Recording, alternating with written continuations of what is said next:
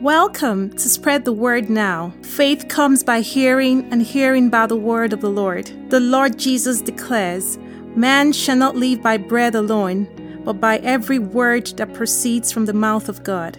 It is my earnest prayer that as you receive the ever-living word, the brokenhearted will be healed, there will be liberty to the oppressed, recovery of sight to the spiritually blind, in the name of the Lord Jesus.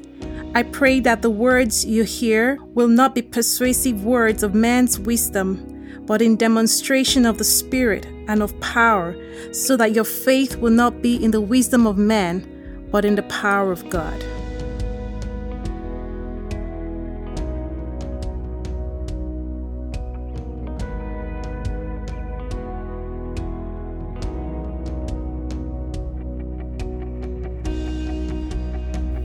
Good day, brothers and sisters.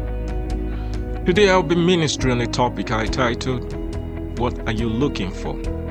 Please open your Bible with me to John chapter 6, verse 24 to 27. Once the crowd realized that neither Jesus nor his disciples were there, they got into the boat and went to Capernaum in search of Jesus. When they found him on the other side of the lake, they asked him, "Rabbi, when did you get here?" Jesus answered, "Truly, I tell you, you're looking for me not because you saw the signs I performed, but because you ate the loaves and had your fill. Do not work for food that spoils, but for food that endures to eternal life, which the Son of Man give you. For on him God the Father has placed his seal power." I believe most of you hearing the sound of my voice today, you know the context to this story. Jesus was ministering somewhere and the people came out to the desert to see him. And he fed them. Everyone ate. They had leftovers. Then Jesus departed from that place and went to another part of it. And these people started looking for him. Now, why were they looking for him? Because the familiar, the things that they thought they've just gained so far, were no longer there.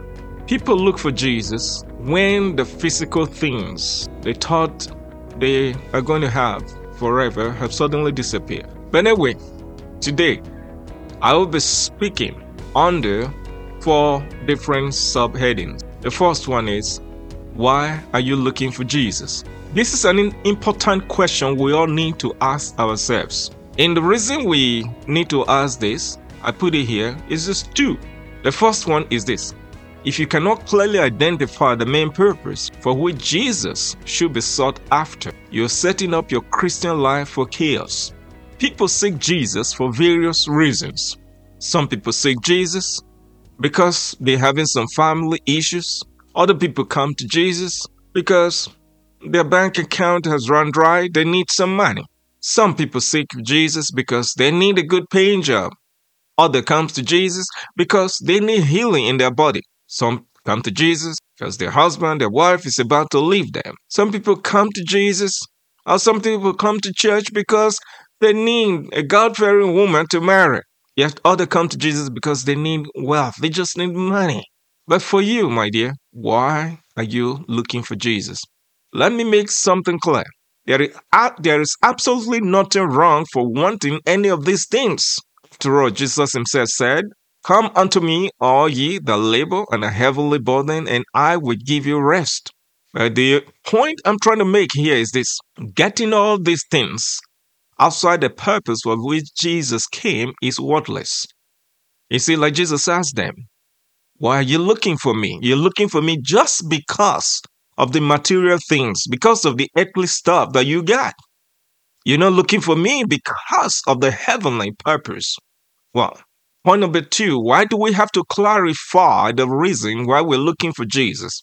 This point is that if we don't clarify the reason and we focus on seeking Jesus for ephemeral things, there are chances that we may not get those things that we ask for. Now, the truth is that if we don't get those things, there is a temptation that we would say either God does not exist or Jesus doesn't care. For example, I had a situation in my life just a little over 2 years ago now. My mother was sick, and as a good Christian, I believe what the scripture said, that if I ask anything, God is going to give it to me. I prayed and I earnestly believe it in my heart without a shadow of doubt that God was going to heal my mother. But he didn't. My mother died. Now, if my sole purpose of being a Christian was to get things from Jesus, was to get my prayers answered just the way I want them, I would have given up on my faith. But thank God that he has given me an understanding of the purpose for which he came onto the earth. So my next point is this. Are you looking for the right thing? When you're seeking Jesus, are you looking for the right thing? What are you looking for? Luke chapter 10, verse 42. The Bible says, reading from the New Living Translation, there is only one thing worth being concerned about. Mary has discovered it, and it will not be taken away from her. Only one thing that is worth being concerned about. Take note of that. Jesus said, only one thing that is worth being concerned about. In part of this message, I listed a number of good reasons why we seek Jesus. I want peace. I want healing. Yeah, there's nothing wrong with them. But here Jesus says, only one thing is worth being concerned about. What? So I do not have to be concerned about what to eat, how to live a decent life, etc. No, you missed the point. Jesus is saying, of all the hustle and bustle, running from pillar to post, worry about our bodies and emotion, etc. Only one thing is worth being concerned about. And what is that? We're going to get to that in a moment. And the next point I want to talk about here is this. Every earthly acquisition, every earthly things that we get, they are going to perish. In John chapter 6, verse 27, Jesus said, labor not for the meat which perisheth, but for that meat which endureth unto everlasting life, which the Son of Man shall give unto you. For him had God the Father sealed. You will discover that if you attend a typical prayer meeting, all the prayers are centered on us, on earthly stuff. God bless me. God bless my brother. God bless my sister. God give us rain. God make me prosper. God give us peace. etc. But there is something more than all these earthly things that we so desire. In John chapter 6, verse 48 to 58, the English Standard Version I'm reading, the Bible said, your father ate manna in the wilderness and they died. This is the bread that comes down from heaven so that one may eat of it and not die. I am the living bread that came down from heaven. If anyone eat of this bread, he will live forever. My question is this. Do you want to live forever? Are you seeking only the things that pertain to this life? Now, the context of this story is that after the Israelites left Egypt in the wilderness, all their complaints was about their physical need. Oh, we don't have onions. We don't have cucumbers. They forgot the deliverance from slavery. They forgot the reason why they're in the wilderness was their deliverance.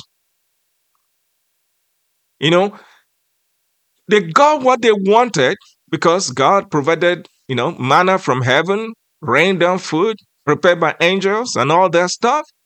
But what happened? They still die.